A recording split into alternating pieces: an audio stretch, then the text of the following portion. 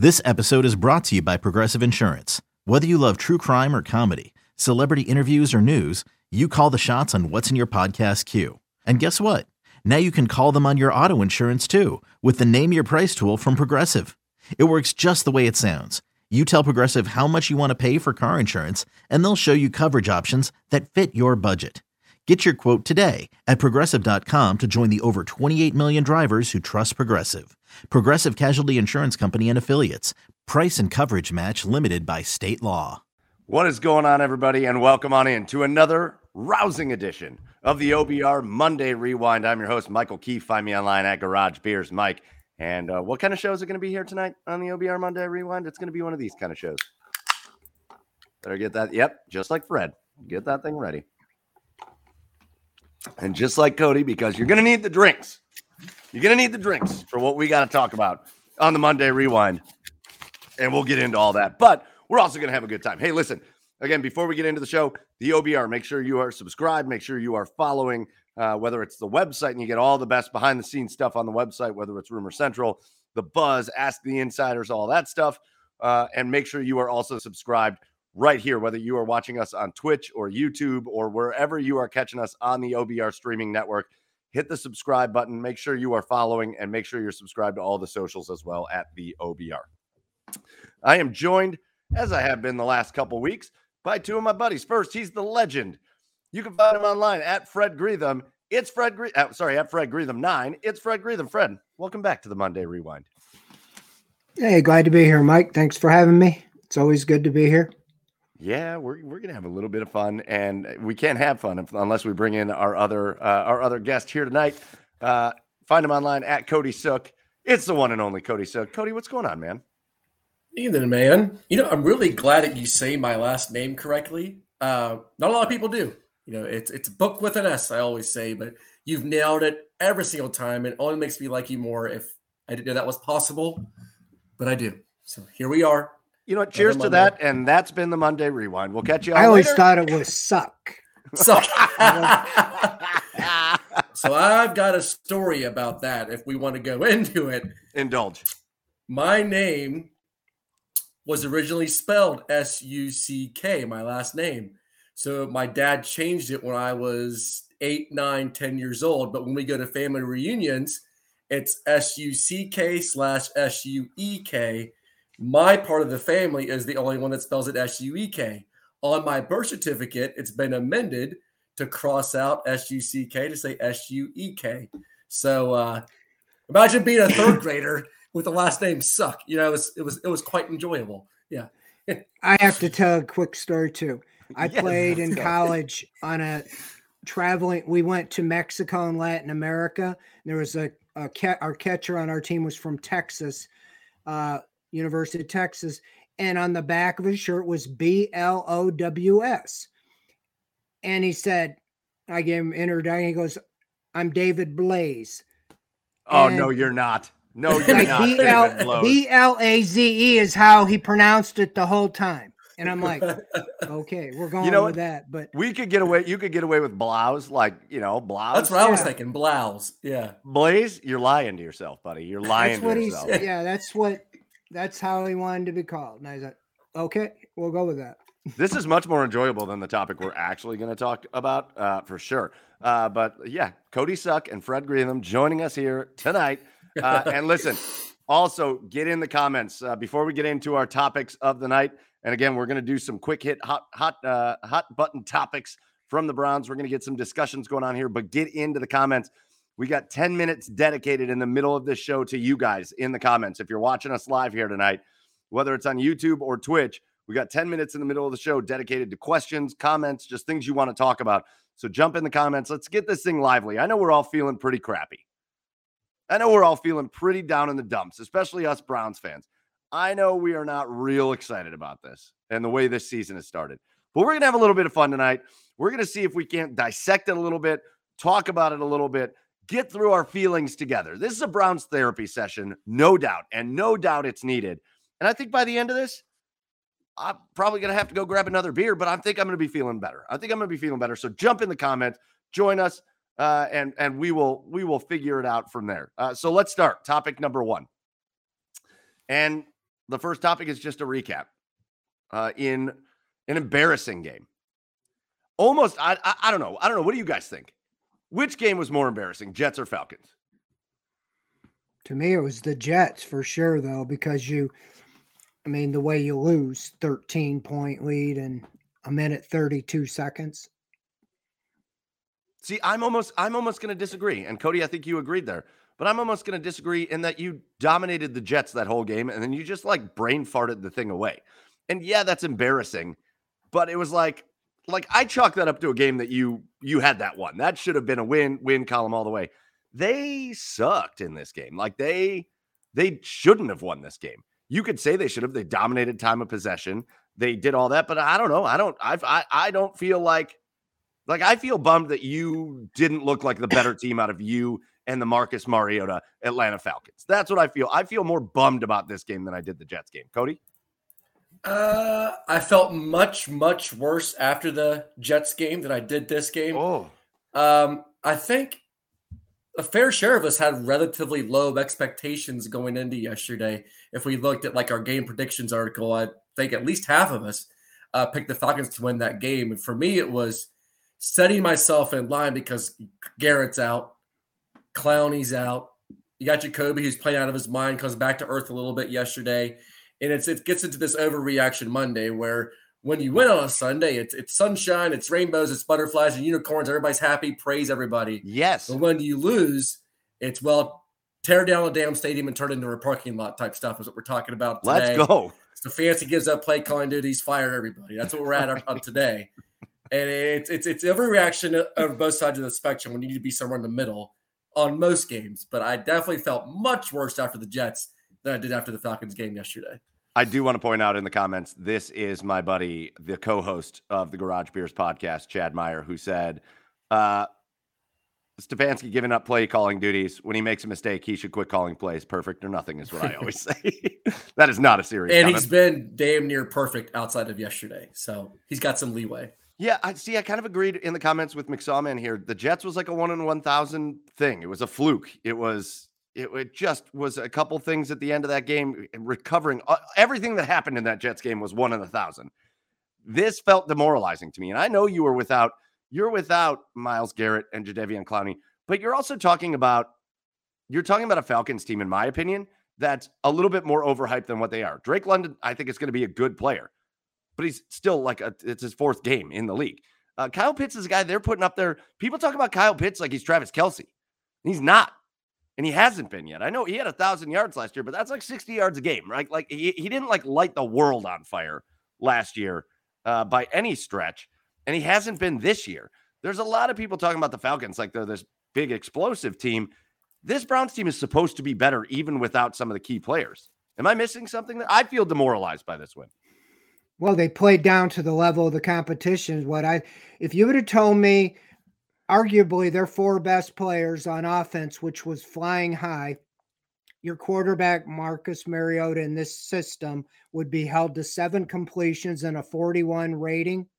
And your 3rd leading rusher in the NFL, Cordell Patterson, would have 38 yards, no catches. Your top tight end would have 1 catch.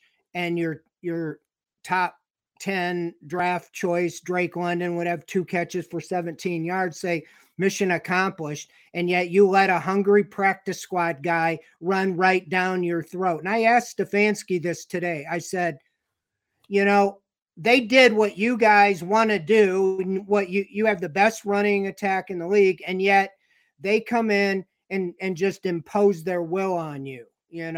Was it the scheme? Was it the personnel? And that's, to me, what was the most demoralizing, even if you're down some players. I mean, come on. 10 straight times, we're running right down your throat every play until you get a touchdown. And it's a guy I never heard of before. Comes off a practice team yesterday. Yeah, they literally ran 10 straight running plays, and it was like... They were all good, too. They were all very successful running plays. Kiefer Sutherland, you could have got 6 yards on some of those holes. Okay, now you watch your mouth. Four max. Serious, but the problem is we don't have Clowney or Garrett, okay? That outside is wide open. Yeah. Because you have 2 rookies in there or / practice squad guys, whoever it is filling that defensive line.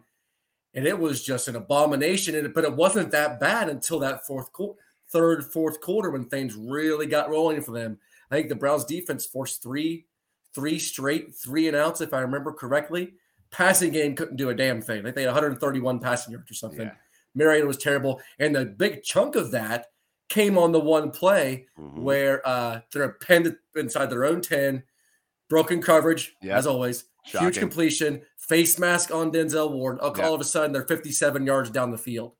So they have nobody to blame. 5'8" guy named Zacchaeus, you know? Yeah, exactly. To have a Bible story, Zacchaeus was a wee little man, you know, and this guy was 5'8", and he's, running wide open. Well, and that was what was demoralizing there was the way it went about. Like you were just talking about the defense. I was writing my story. The unheralded young Browns defenders held them to 10 points through 3 quarters. And one of them was a gift. Njoku fumbled the ball on in their territory, short field. And then they just imploded, you know? So it was, it was, I can see, very demoralizing again. It's again a woulda, shoulda, coulda, game where you just didn't make a play or two when you needed. You look at the stats, you would have thought the Browns won easy. So I think what I think about it too is, we're going to take it to the next topic real quick because we do have, I know you guys, we can't, when we're watching this, we can't see the timer, but the timer has gone off. Let's take it to the next topic. There will be plenty more to talk about with the Atlanta game, but I do want to step away from the Atlanta game and talk about the Browns in general right now, because here we are coming into the season feeling like we are gift wrapped 4 games at the start of this year. And to be honest with you, we are. To be honest with you, we are gift wrapped. We are the Panthers, not good. Baker Mayfield's been awful this year. The Jets have been okay, but not good. They haven't been good. The Steelers, trash so far this year. Love to see it, but that's what's going on. And now you've got this Atlanta Falcons team. This is not a great Atlanta Falcons team. You were gift wrapped these 4 games, and none of them were a surprise. And we were all talking, you got to get 3, minimum 3-1, minimum 3-1. You let that Jets game just slip through your fingers. And to be honest with you, I feel like you did the same thing here. You had this thing, Fred, you talked about it. This defense kind of buttoned up. And then all of a sudden, Atlanta went to the run game. And again, to be fair, Atlanta was a top 10 running team coming into the season. But Atlanta goes into that run game in that fourth quarter and just dominates. They just absolutely dominated the Browns. And so the Browns come out of that first 4 2-2. So talk about, just real quick, moving forward, compared to what you thought at the beginning of the year. Cody, start with you. Compared to what you thought at the beginning of the year, how do you feel after you've seen the first 4 games? Hiring for your small business? If you're not looking for professionals on LinkedIn, you're looking in the wrong place. That's like looking for your car keys in a fish tank.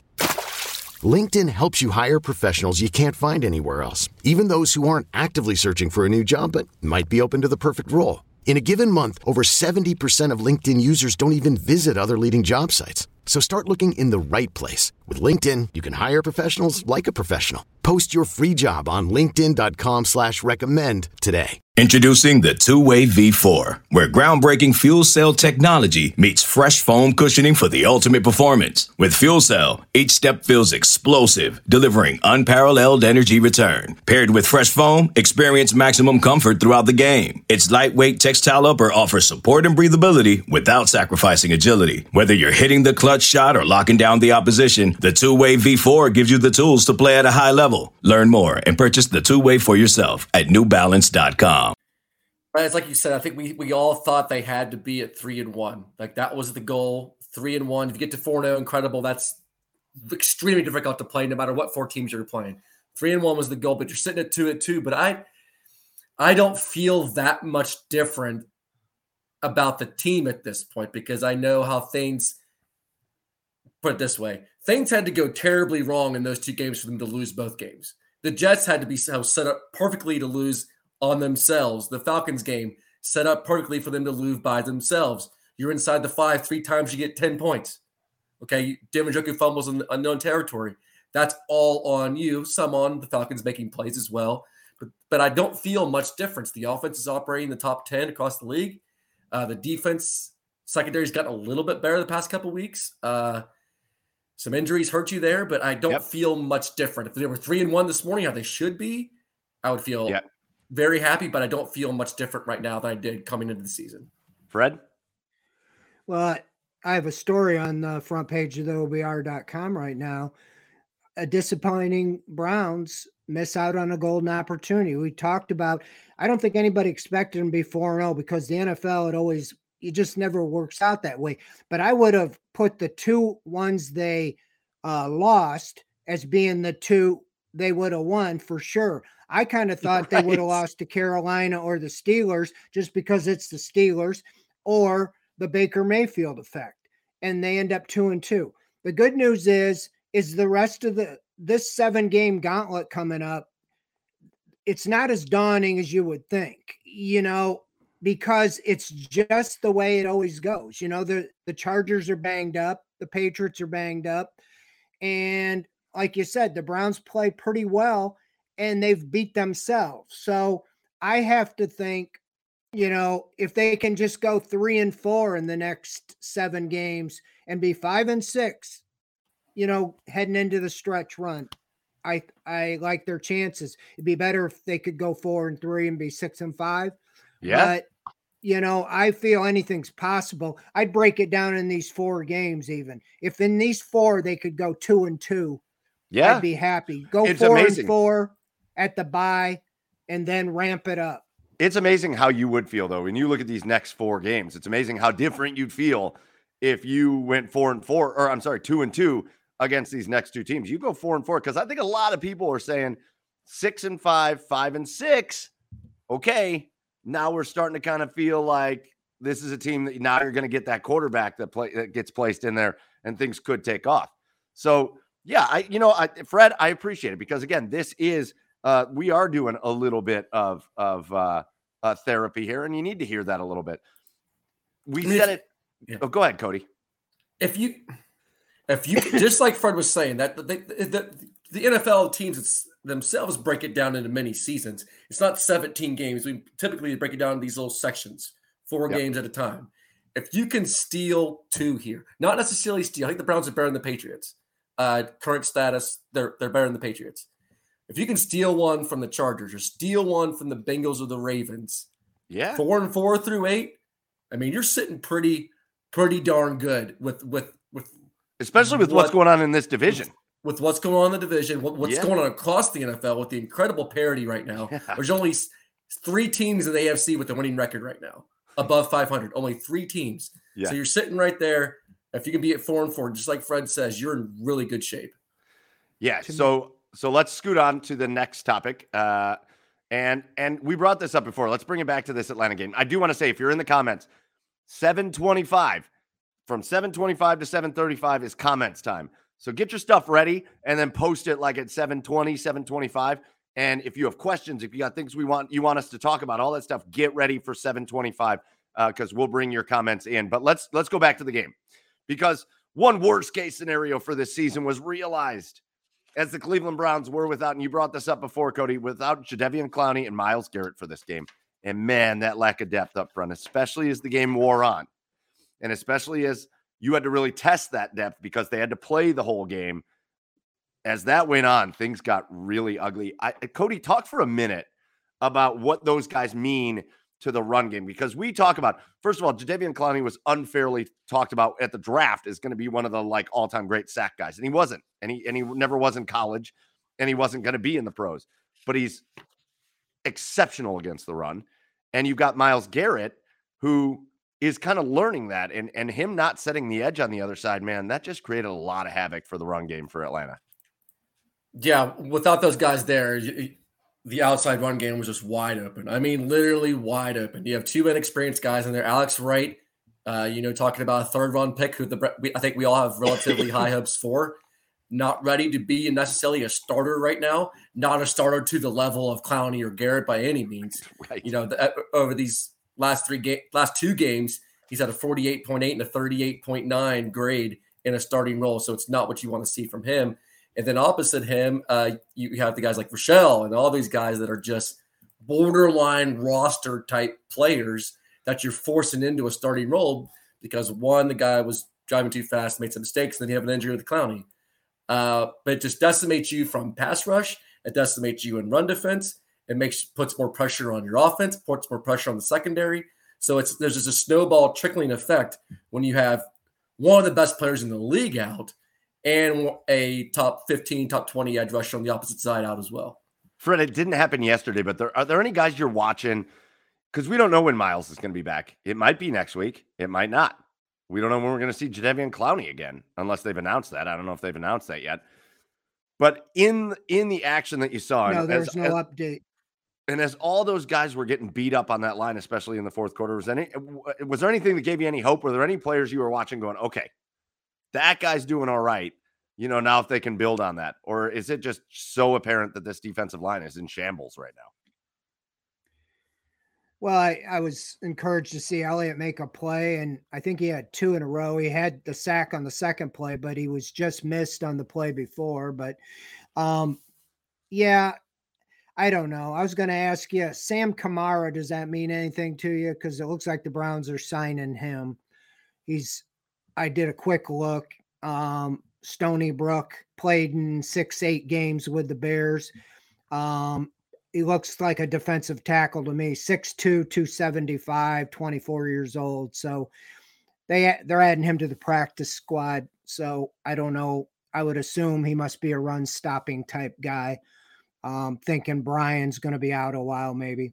But no, as far as defensive end, it's one of the things I feared all along. Jadeveon Clowney is just a guy you can't count on. I almost put him in the Denzel Ward category, like availability is one of the biggest abilities. And I mean, Myles Garrett made it sound like after that Jets game, he said, hopefully, I think Jadeveon will play Thursday. Well, that was on, obviously They held him out. Well, then he didn't play yesterday. It's like, I've seen the guy walking around for 2 weeks in the locker room with tennis shoes on, I'm like, what is wrong with these guys? We get out there on Thanksgiving Day with pulled hamstrings in play. And these guys are like, oh, I got a hangnail. I can't play, Jeez. I really thought who made the trip, they'd say, you need somebody in there. Get out and play, strap it up. You're getting $8 million, not to sit in the trainer's room. So with that being said, they've got themselves in this position because Fred, we're gonna mute you for just a minute. We're gonna let your internet let your internet get squared away, Fred, because it has gone down the tubes quickly. So we'll let it catch back up, and then we'll bring you back in. But yeah, I mean, Cody, we talked about it was like the hot button topic conversation of the offseason. It was wide receiver and defensive tackle, wide receiver, D tackle, wide receiver, D tackle, and that's all we talked about. They didn't really address D tackle. I mean, D tackle did not get any real attention. You got Perrion Winfrey in the draft, which, as we all warned everybody, I know he gave a great post-draft interview, but he went where he went in the draft for a reason, and he's not been impressive to this point. You got guys like Tommy Togiai that have not been impressive to this point. Just, is it like a draft issue? I've seen that comment come up. Is there an issue drafting these guys, or is it just these guys either are slow to develop or they're not there yet? I think part of it is where these guys are selected. You're talking about 3rd, 4th, 5th, 6th round picks, guys that you shouldn't expect to step in and make a huge difference across the defensive line. But some of these guys should be able to step in and at least be capable. And we haven't seen much in the Togiai era or the Elliott era outside of yesterday that proves that they're even capable players across the interior. I think the idea right now is that having Garrett and having Clowney takes a little bit of pressure off of them, but just that room it's the worst across the league. That's one of the worst position groups on any team across the league is the Browns interior, the defensive line. And it turns out wide receiver hasn't really mattered. Cooper's been great. He was shut down by A.J. Terrell yesterday. DPJ's been good. Bell got a couple catches yesterday, but the D tackle room is exactly what we thought it was going to be, if not worse. Yeah. All right, let's move on to the next topic. And the next topic it goes hand in hand with this. But again, the Atlanta Falcons came in with a top 10 rushing offense. Cordero Patterson has been a revelation at being totally misused in Minnesota, and Atlanta has figured out how to use Cordero Patterson. But outside of that early touchdown in the game yesterday, Cordero Patterson didn't play a lot of the game. and he was out most of the game. Instead, you got a backup quarterback, a rookie with no real experience in Algier, and then they bring in this practice squad dude that just runs wild all over the Browns. Here's what I want to know, Fred. Here's what I want to know as a coach. What can you do to, like, should a timeout been called at some point there? What could a coach have done? Because the Atlanta Falcons had just dedicated themselves during that run, maybe 5 or 6 runs in when they are just running and successfully running every single play. At some point, does a timeout help? What can you do as a coach to stop that from happening? Because it was a dominant performance by the Falcons on the ground. Yeah, that's what you do in basketball. Immediately, you know when the timeouts are coming. But Stefanski was asked that today. He says, no, they're too valuable. Like, Ooh. As far as he didn't think of calling one then, we're just going to let the train run away, But, yeah, I agree. It's like, I don't know what else you can do if you don't have any bodies, but you got to try something. You got to be aggressive or something, because they were on their heels, and it was just, we're coming right down your throat, 8, 10, 12 yards a carry. So it seemed like a momentum shift, would have been. And when you got the ball back, do the same thing to them. You got, I think, a little better running backs than they do, and you're supposed to have a much better offensive line than the Falcons do. Well, and the Browns were able to run the ball okay, but like, Cody, the thing that surprised me a little bit about the defensive line, and we're back on the defensive line a little bit, but the Falcons running backs just had their way, especially in that fourth quarter. The defensive line, one thing they did do, they got decent pressure on Marcus Mariota yesterday. If you look at the drop back numbers, I want to say Marcus Mariota was pressured, like, quote unquote, per the stats, on all but one drop back yesterday. So it felt like they were getting there. They just weren't getting home until I think it was Jordan Elliott that did. But they were figuring out a way to get some pressure on Mariota, which I thought was fairly impressive. But, man, was it just over pursuit in the run game? Or was it – I mean, I saw some linebackers getting blocked 10 yards down the field, like not able to shed blocks. Just was it an effort problem?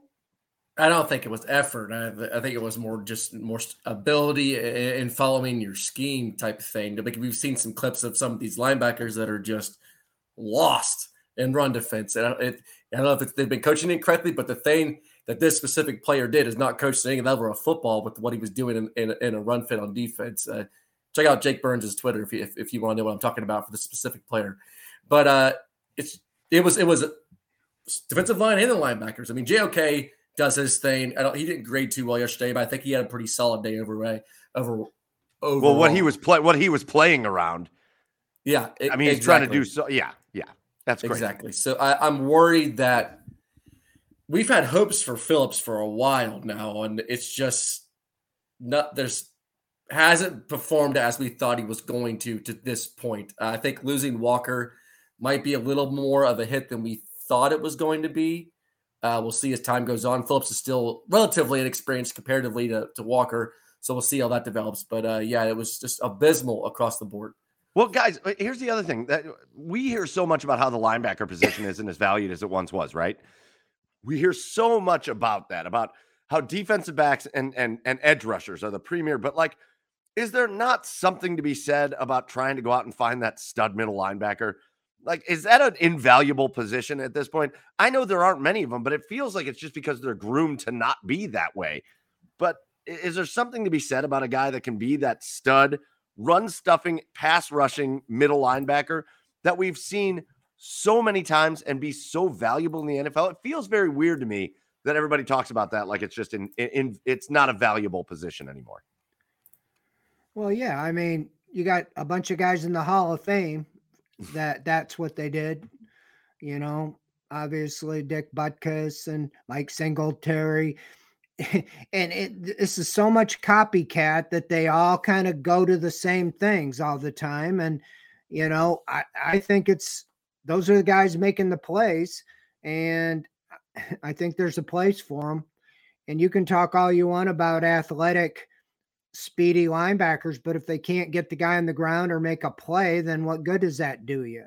So yeah, I just think I think they were trying to move away from Walker. I mean, when you let him go in free agency and then you bring him back on a 1 year, basically minimum or a little above minimum deal, that just means that, it didn't seem like he was that much of a priority, but then he turned out to be a bigger, asset than what they might have let on.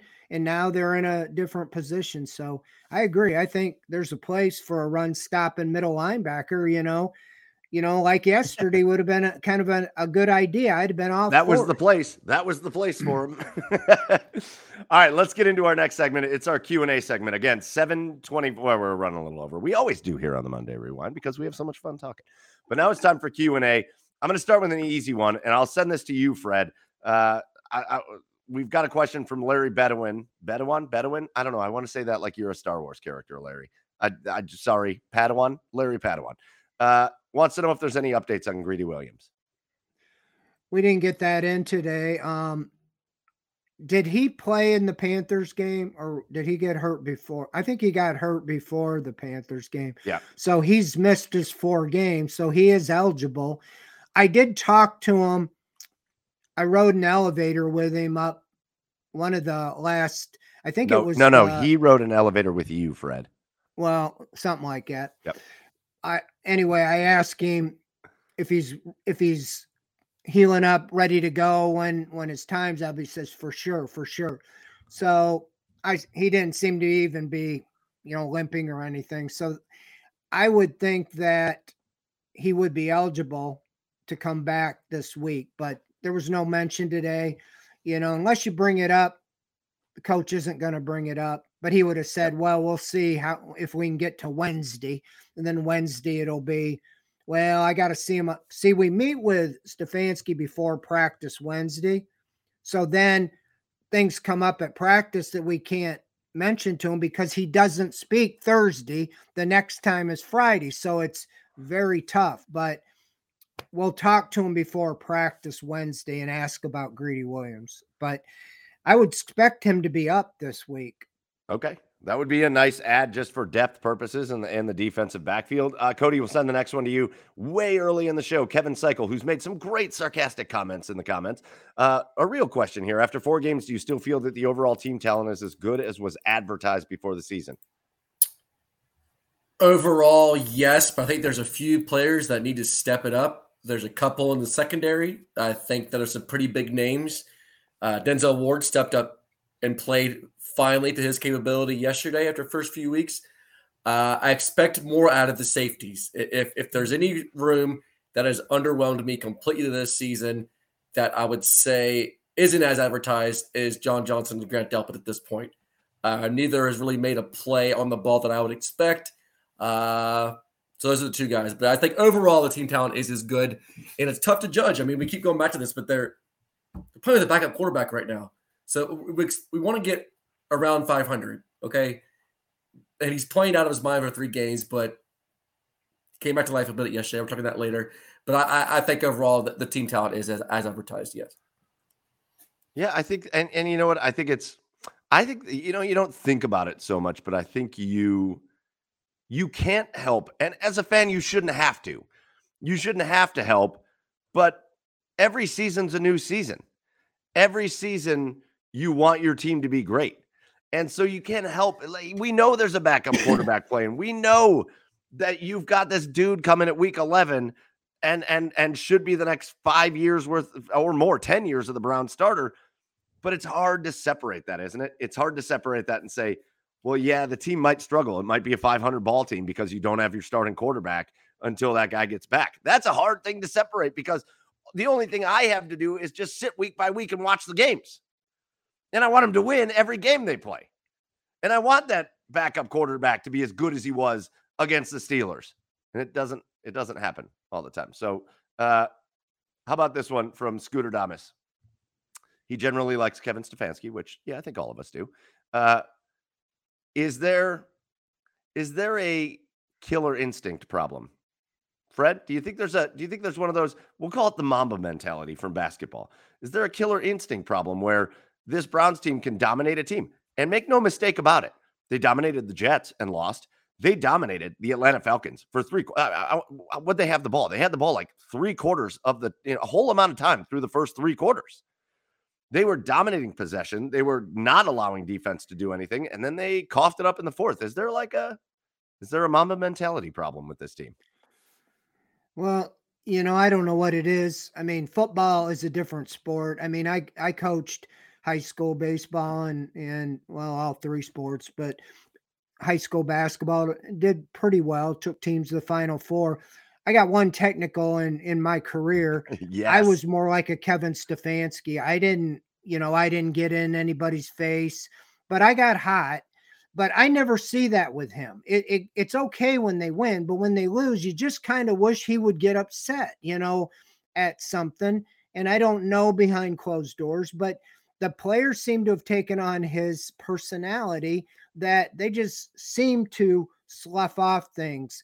And I don't know if it's, you kind of want to, you don't necessarily need him to grab him by a face mask in the old school, but bench a guy, hey, Miles, you were reckless. You cost us a game because of your car wreck. You're sitting out next week, even though you're healthy, or, hey, you that quit making aren't making tackles, getting pushed all around. We're going with somebody else. Maybe they don't have anybody else. I would think you could find somebody that's hungry to get out there. But yeah, I just do think that this whole front office they talk big words and they're very eloquent. All their answers, Andrew Berry, Paul DePodesta, all of them. But man, you kind of want some fire somewhere. Wouldn't somebody just say, I've had it, And I don't know if that has to come from the ownership or where, but you don't see anybody getting benched. You don't see anybody getting fired. And that's 3 years now, the same mantra. It got away the first year. Oh, yeah, everything, this guy's great. Now it's kind of wearing thin. Cody, last listener question. I'll send it to you. JC Sandman said it before. Man, he just gave up. You just give it up. JC said, you're not giving up. And we appreciate you for that. Don't give up, JC Sandman. Be here with us Monday nights on the Rewind. We celebrate, we cry, we have therapy. It's fine. Can't be a team that loses 1 or 2 players and the whole defense falls apart. There is certainly something to that, but is there something to it when it's Myles Garrett and Jadeveon Clowney? Would most defenses fall apart when you lost those 2 players? 100%. Yeah, that's the issue. It's not losing 1 or 2 players. It's 1 or 2 players that you lose. Most defenses, most offenses, you lose 1 or 2 players. Aaron Rodgers goes down, you're screwed. Best player on your team. Season's over, right? Myles Garrett goes down their defense, completely different defense. Jadeveon Clowney goes down defense, let alone both at the same time. Talking about a completely different defense. I get having depth, but these guys are second, third, fourth string for a reason. They're not built to play. They don't have the ability to play at the level of those 2 guys. So a drop-off is expected. Steelers without TJ Watt, huge loss. The Rams lose Aaron Donald, huge loss. The Bills lose Von Miller, huge loss. The defenses aren't going to perform to that same level. Granted, I understand the question, completely get it, but I don't think it'd be totally different if we were talking about losing Tommy Togiai and AJ Green, and then the defense fell apart. Oh no, but yeah, when you lose Clowney, but you lost, for example, you lost Greedy Williams, and Martin Emerson's been perfectly fine. He's been great, perfectly fine for a third round rookie draft pick. Perfectly fine. Think about this. Last year, everybody wanted Joe Woods fired about this time. They were giving up 47 points to Chargers. And I mean, they gave up 35, 40 points, Cardinals, a lot of games early. And then the last 11 games, they came together and played well. The reason it's most disappointing is because they have the same guys back and you expected them. Last year, the excuse was they just didn't get all on the same page. So now they're on the same page, other than these injuries, but they're playing like they did at the beginning of last year. And some of that is, I almost feel like in training camp, they're almost like, hey, we're big names. We've arrived. That was what I felt last year was going on after their big year in 20 in training camp here in Beckham and Landry. We got Super Bowl aspirate. We're big time. And, you got to play, you can't just say you're a good team. And that's a little bit, I feel like with the defense this year, it's more than just showing up.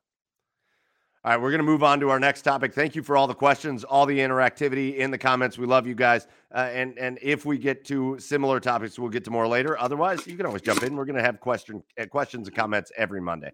A lot of people are talking about play calling in the comments, and that is our next topic, is the offensive side of the ball. And I think it may be time to maybe fairly criticize some of the play calling in this game. We have a video we'll get to. Let's listen to the thoughts on Kevin Stefanski, on Jacoby Brissett, and then we'll get our thoughts here. I'm always trying to do what's best for the team, Tony. So there's always opportunities to grow and get better as a coach, as a player, you name it.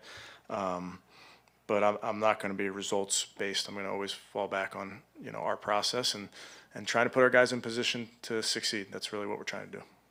No, we respect Kev for giving us that trust in this team. I mean, because it's not just about the offense, it's about the defense and the special teams in that sense. So, hey, they trust us to go for it, and we got to convert it, and we will. All right, first things first. I love Jacoby Brissett. I really do. I love that guy. Just accountability out the wazoo. And I do love Kevin Stefanski, and that's a real answer. I know nobody likes to hear it. I know people want to see him pound on the table, and I know, Fred, you talked about that. That's a real answer. I'm not going to – we made the decision we think was right, and it didn't execute, is what it is. I love Jacoby Brissett, though. That the way he responds and the way he can just be here until he retires, I'd be happy with that. But, guys, listen, again, 3 trips to the red zone, like you talked about, Cody, resulting in 10 points. Do you think – here's my thought. Do you think Kevin Stefanski's system, do you think he calls games a little too confidently, knowing the situation that they're in right now? Backup quarterback, you're without Myles Garrett and Jadeveon Clowney. Like, this of all games seems like a game where you get points when you can get them, right? Am I missing something? Or like, it feels like he's running his system no matter what. But I also feel like there has to be a little bit of accountability. Like, you're without some stud players out there on the field and you're in position to get points. Go ahead and get the points. Am I missing something there? If we talk about the field goal in the fourth quarter, the decision not to go for it, that's extremely close. So it's win probabilities, it's success rates, and it's also taking into account the situation in the game overall. I like going for it down that situation. I think it was a 0.1% different win probability between kicking the field goal, going for the touchdown. So it's very close in that situation. Not a huge call there, but some of that is just, you talk about something with how he is an excellent play caller. He's been great up to this season. Yeah, he's been so probably good. At his best that he's been with the Browns. Every play caller has bad games. I don't care if you're Andy Reid, Sean McVay, Sean Payton, all these guys that you consider great offensive minds, great defensive minds, great minds in general, great football minds. He's going to have a bad game every now and then. And I didn't consider yesterday that bad. I mean, some of the things you look at, they were like 0-5 or 0-6 on street attempts. It was just they got too much pressure on Jacoby, or somebody wasn't in the right spot, or the ball got tipped or something. If you look on one of those red zone possessions we're talking about, Kareem Hunt was scoring that touchdown on that screen. It's just the ball couldn't get to him because oh my gosh. Face. So it's a combination of everything. It's a combination of a couple missed calls by Stefanski, a couple where the process was correct, but the results weren't as desired. So I think it was just a culmination of a lot of things yesterday. He'll be the first to admit, as he has it wasn't his best game that he's done. Yeah. But let's not go so far as to tell the guy to get rid of his play calling duties when he's done an incredible job thus far this season. Fred, how did you like the reverse to David Njoku? Well, that one, I mean, a 246-pound tight end, I don't know if that's your best. I actually thought he was going to throw the ball the way he was kind of hesitating. I still think he was going to. I've watched that. It kind of looks like he was going to. I might be wrong. But, they do sometimes seem to get a little cute when things are working well. Like you saw the Falcons, they just said, we're running it right through the 4-hole or the 6-hole and just again and again and again. Browns will go, bang, bang, bang, and then do a reverse or or some gadget play. So, yeah, I don't have as big a problem. I've always been on the Chubb, get him down there. I don't know. I haven't charted it, but how many times against the Steelers did on the first carry he got 1 yard? It was 2nd and 9, and then he got like 6. Yes. Then they had 3rd and 3, and they threw it. Down there in the goal line, just because he didn't get in on the first time, I like the chances with 3 more cracks from the one. You get the holding on the pass play, and that wipes that one out. So, yeah, I'm perfectly fine.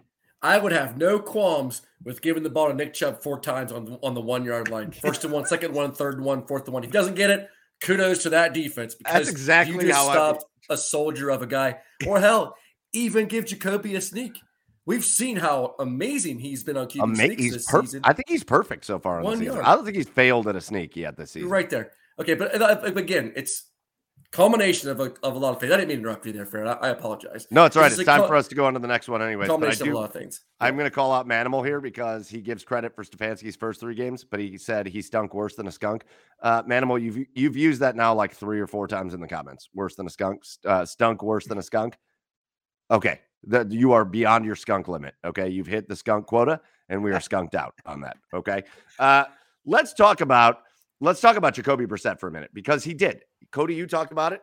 He came back to earth a little bit in this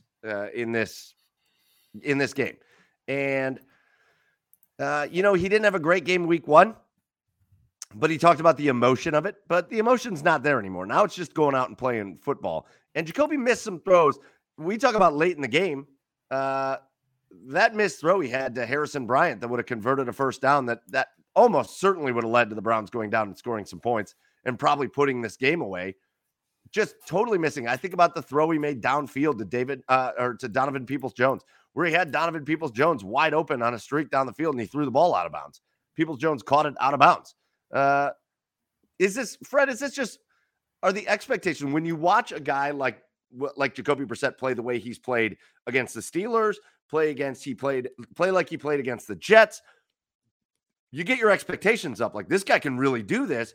But should the expectations not be this is a backup quarterback, so he's going to have some ones where he looks pretty good, and he's going to have some ones where he misses some throws like he did in this game? Well, if he plays like he has in these 4 games for the next 7 or whatever, he's going to go somewhere and be a starting quarterback next year. He's ranked 9th right now in the NFL in starting quarterbacks. And I was wrong about him, at least so far. I thought they would have been better off keeping Mayfield until Watson came back. But Mayfield in that system is playing terrible. Every time I saw him throw yesterday, they batted. It looked like last year against the Cardinals.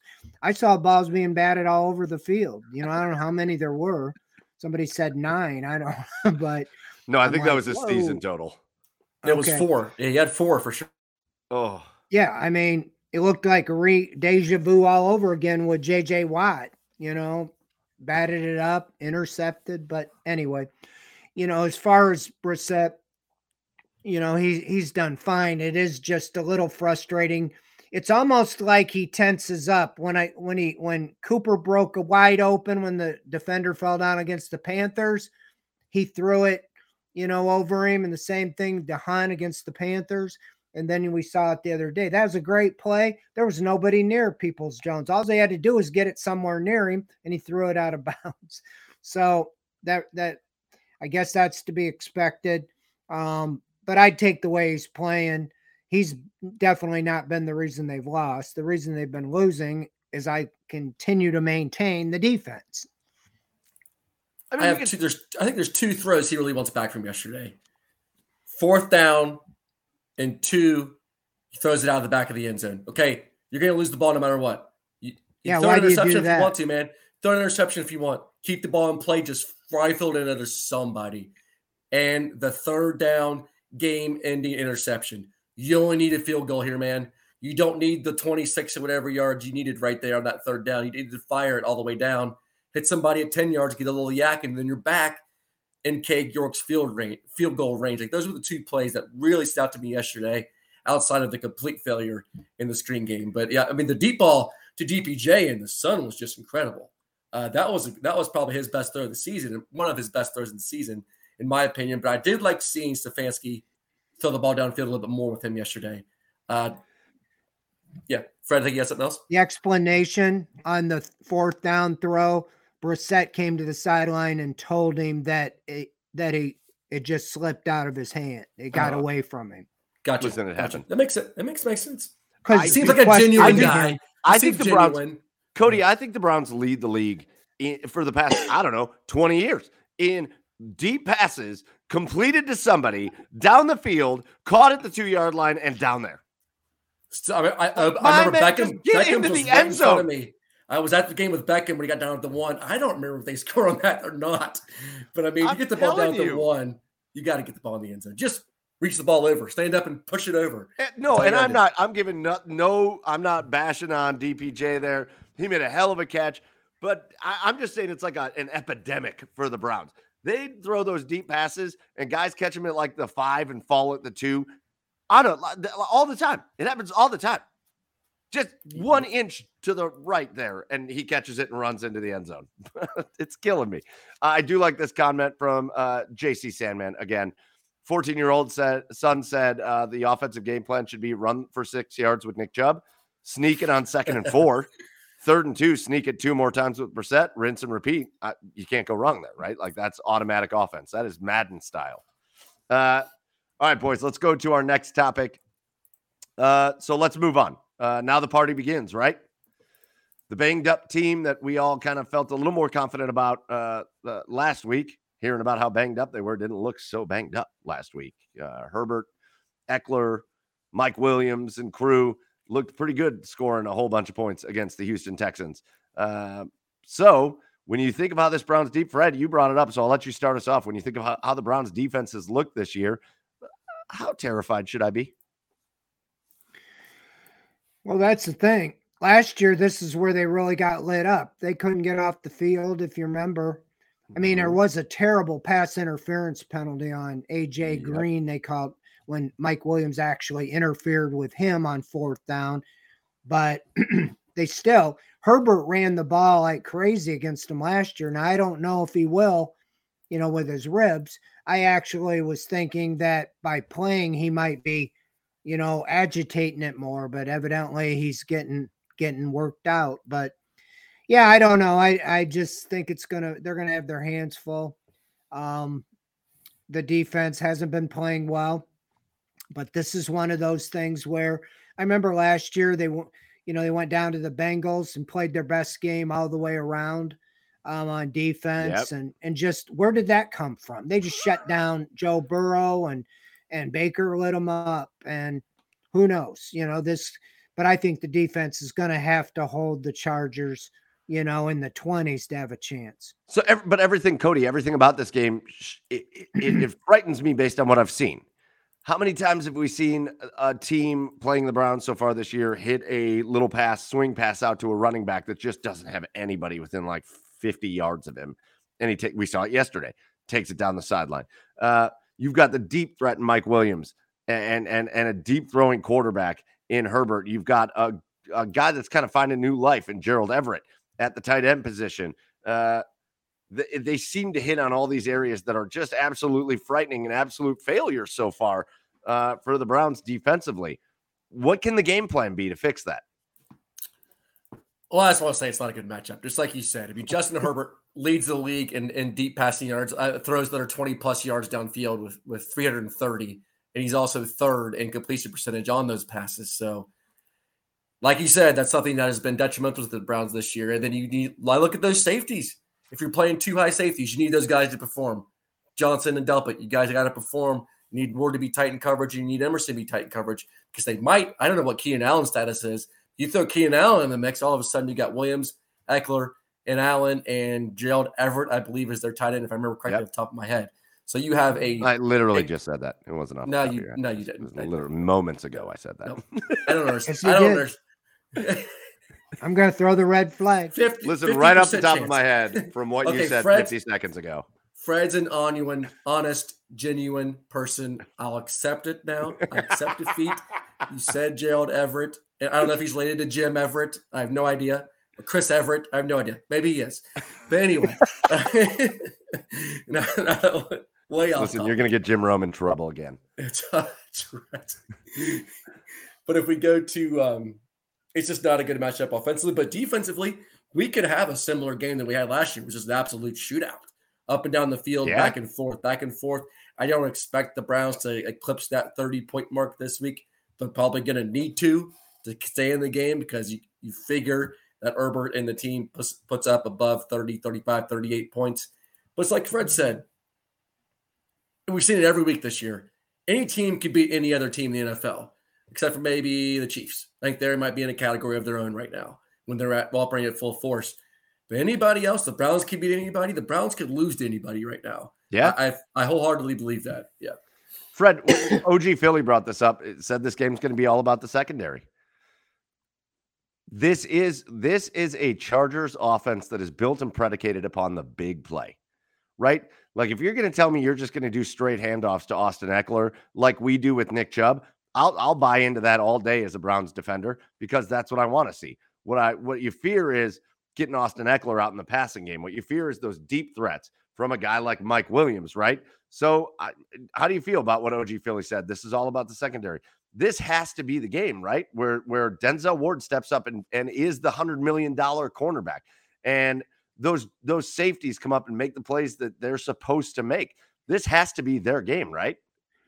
Yeah, it does. And that's where, the turnovers, again, they only got one yesterday and they got points off it, but they didn't get a touchdown. But that's where you got to create some turnovers. You have nightmares. Remember Mike Williams last year, what do you have, 200 yards or more than at 280? I think he was the two deep blown coverages, when he's just running wild down the field, and it was just a nightmare all the way around. So hopefully they'll look at that over and over and over, and they'll overcorrect, and like you said, you got Greedy Williams coming back. He could give a little shot to give a blow to some of the guys to have more depth, but I would think Garrett and Clowney should be back. And if Bose is out. So if you can just you're not going to shut them down, but if you can contain them and keep them under 30, I think you have a chance. Well, let's go to that. Let's go to our next topic. We got two more topics left. Let's go to the second to last topic, because on the other side, man, the Chargers defense came in with big time hope. You've got a big time cornerback there. You've got Joey Bosa. I always forget which Bosa is where. The Bosas are everywhere. You brought in Khalil Mack. They brought in some players on this defense, but their defense hasn't been anywhere near as impressive as people thought they would be. For example, take yesterday, 24 points to the Houston Texans. Davis Mills, 2 touchdown passes. How about Dameon Pierce ran for 131 yards on them and only 14 carries. If there's one thing the Browns fans offensively should be looking at here, guys, saying this gives us hope, Dameon Pierce, 131 yards on 14 carries. Yeah, if that's the run defense for the Chargers, these Browns running backs better have a field day.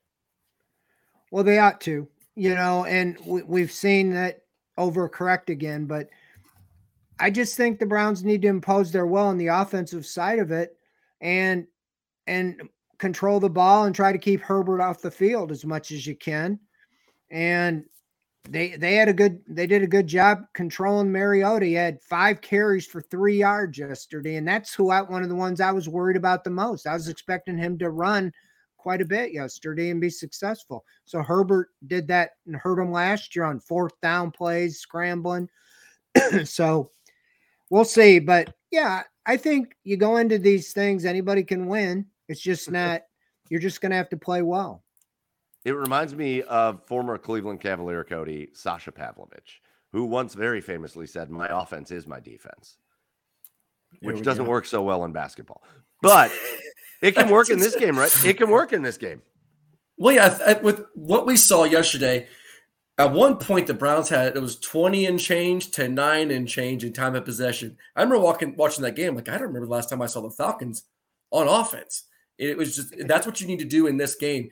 But the problem was that the time of possession is working incredibly in your favor, but you have to score touchdowns. You have to, especially in a game like this. You can have successful drive or a successful drive conversions, meaning the number of times that you're converting a set of downs into a new set of downs. That's fine. Getting first downs is great. The team has showed no trouble this season getting first downs. But you have to score touchdowns in this game, and that's what they need to do. They need to control the time of possession and control the ground against the Chargers defense that has allowed the 5th highest EPA per carry this season. So it's there for the taking. Just got to capitalize on it. Guys, I'm going to get OG Philly up here one more time, but I want to know if either one of you know this off the top of your head because I feel like it's a myth. At home, West Coast coming to East Coast, lots of things in our favor. I am pretty sure, especially 1 o'clock games, West Coast teams do way better than people talk about coming East.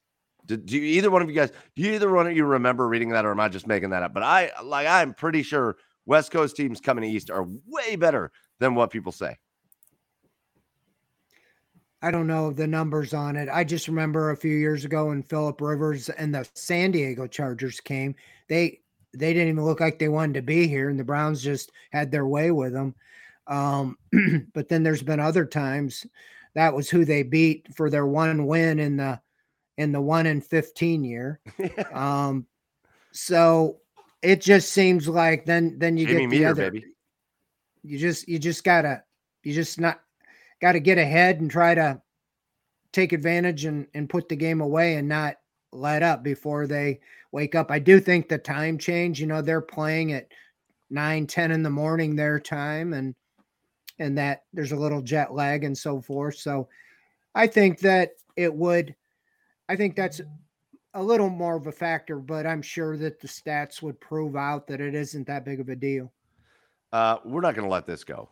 You're not going to just come into the comments, Carolina Fight Club. You're just not going to come into the comments on my show. You're not just coming into the comments on my show and say after that Panthers game, the Browns are lucky not to be 1-3 when every one of Baker Mayfield's passes has a handprint on it from the defensive lineman he just threw it directly at. You're not coming onto my show and doing that. So no, how's your quarterback's 22 QBR on the season? You know who ranks dead last in EPA per play, success rate, and CPOE? Baker Mayfield. And you know who's right behind him? Also Baker Mayfield. He's last and laster. You're not coming in here doing that. Lastest. You're not doing that. He's lastest. He's the lastest. In the comments, have your way in the comments with Carolina Fight Club here. We like that you joined in, but you're not getting away with that. There's no chance. That's why the Browns paid him $10 million to go away. Talking trash in the comments when That's you lost to the Browns. Yeah, your comment got batted away like a Baker Mayfield pass. All right, last topic of the day. Listen, it does seem like this. It seems like the Browns are going to be a team this year. And Fred, you've astutely pointed this out. It seems like a team this year that you're just not sure what you're going to get. Because I also feel like this is a Browns team with the talent that they have. They very much feel like, and it's very frustrating as a fan, a team that's going to play up to their competition when they play good teams, and a team that's going to play down to their competition when they don't play such good teams.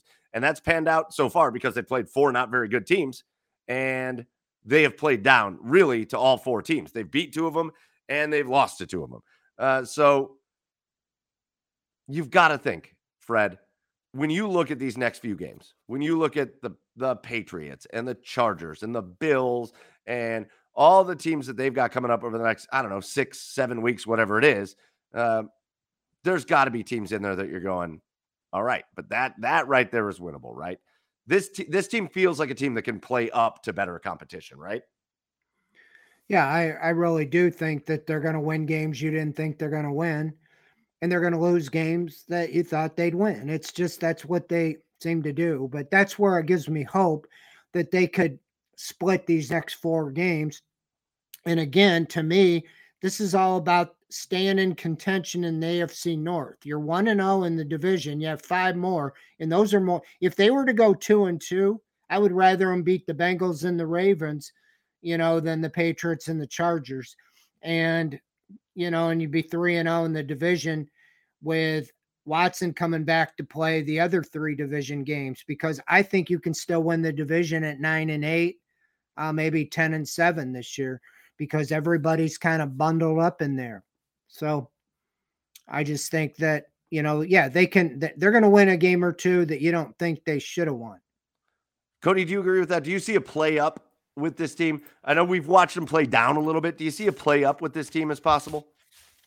I think so. It's going to sound weird, but even as a fan, I think you get more amped up when you play a better team or a divisional team, especially divisional teams. I think even as a player, I don't know the right way to say it without coming off odd, but as a player, I think you get more fired up playing the Steelers than you do the Falcons, or playing the Ravens than you do the Jets. I think it's just an innate, natural thing, I think, to want to beat the teams that you play the most and the teams that you dislike the most and the teams that are in your division. So I think we will see, just like Fred said, some playing up and some playing down all season long. Most teams do it. Most NFL teams do. You see it every week. Some teams just underperform significantly or they overperform significantly. But if they can go in to that stadium this week and take away a game from the Chargers, I mean, that would be humongous. We're all confidence for the season, everything. I think a lot of people had the Browns when they played their own little version of the schedule game before the year at 3-2 after the first 5. And because I think they all had the Browns going 3-1 through the first 4, and then boom, loss week 5. But that is the point of all this. And that's where wrapping it all up as far as Browns therapy is concerned, and as far as getting over just an atrocious loss to the Atlanta Falcons, that's where it's all got to come in, right? You do not know what's going to happen. Fred, you and I talked about it off camera, or on camera, but off the live before this started. Watching high school football is one thing. Knowing that, I don't know, whoever St. Ed's here in Cleveland plays next, they're probably going to beat, because they're probably going to win another state championship this year. Knowing when you got a high school football team, you know who's going to win the game, because the better team always wins the game. It's not how it is in the NFL. And you want to always be the better team, but the better team doesn't always win. Everybody on the planet, until Deshaun Watson gets back, would pick the Chargers over the Cleveland Browns. But nobody on the planet knows whether the Chargers are going to beat the Cleveland Browns or not, because in the end, these are all NFL players.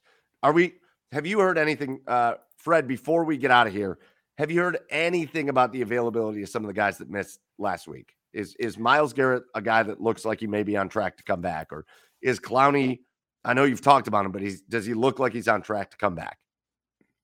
Yeah, Garrett sounded like he thought he wanted to play last week. So this 2 to 4 week thing, Stefanski wouldn't really go there, but I think we'll have a better idea, on Wednesday. They're not going to really tell us anything.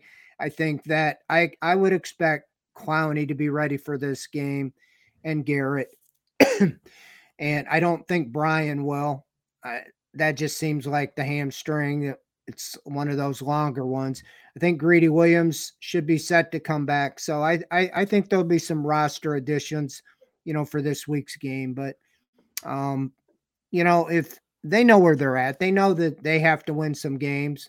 And I think that, I don't know. You held them out of the Falcons game thinking this stretch, is where it's at. So I would expect, but there's been nothing official from the team. Got it. All right, Cody, you got like 30 seconds. What's your best positivity pitch for the Cleveland Browns right now? Positivity. You're selling the Cleveland Browns. Positivity pitch. Do it. You're getting back one of the best players in football this week. You're getting back another edge rusher. You have a quarterback, Jacoby Brissett, playing out of his mind into a quarterback-friendly scheme. One of the best head coach the team has had in 30 years, best play caller the team has had in 30 years. They're going to be fine. With time to spare. With time to spare. You know what? Yeah. You know what? The bottom line is, and I will always go back to this forever. We all remember the days where you couldn't watch the Cleveland Browns back in the 1990s. So we're here. So be optimistic about it. Let's beat the Chargers, and let's do Monday Rewind next week after a win that nobody thought they were going to get. Let's beat the Chargers. Let's come back. Let's get a little positivity, and we'll do that. In the meantime, that's empty. So I got to go. I've got to get out of here. Again, thank you to everybody that jumped in on the comments. We appreciate everything. Love what you guys do. Love you for joining us. We had a great time with you tonight. And thanks for really being a part of the show. You guys make the show what it is, so we appreciate you for that. Make sure you are tuned in. Subscribe to the OBR's website for Ask the Insiders, Rumor Central, The Buzz, everything going on the OBR's website. It is a great time over there. Make sure you are tuned into that.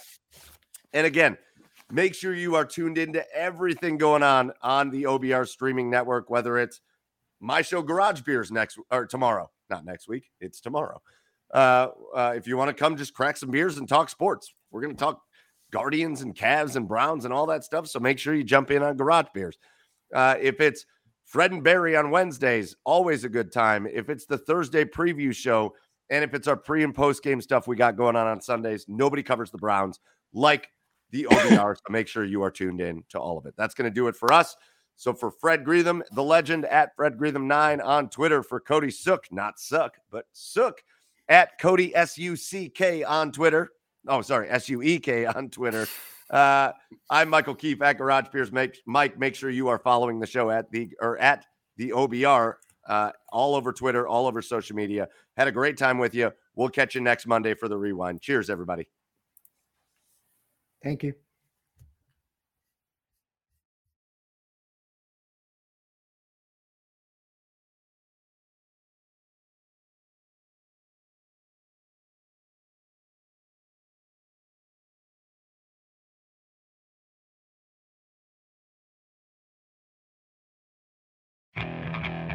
Okay, picture this. It's Friday afternoon when a thought hits you. I can waste another weekend doing the same old whatever, or I can conquer it. I can hop into my all-new Hyundai Santa Fe and hit the road. Any road. The steeper, the better. Because my all-new Santa Fe is available with H-Track all-wheel drive, so I can hit the trail without a worry in the world. Heck, with 3 rows and best-in-class rear cargo space, I can pack the whole family in with all our gear. We've got available dual wireless charging for our phones, so we'll never lose touch with civilization, and we won't lose touch with the primordial power of Mother Earth. So which is it? Waste the weekend or do something a little more epic? And conquer it in the all-new Hyundai Santa Fe. Visit HyundaiUSA.com or call 562-314-4603 for more details. Hyundai, there's joy in every journey.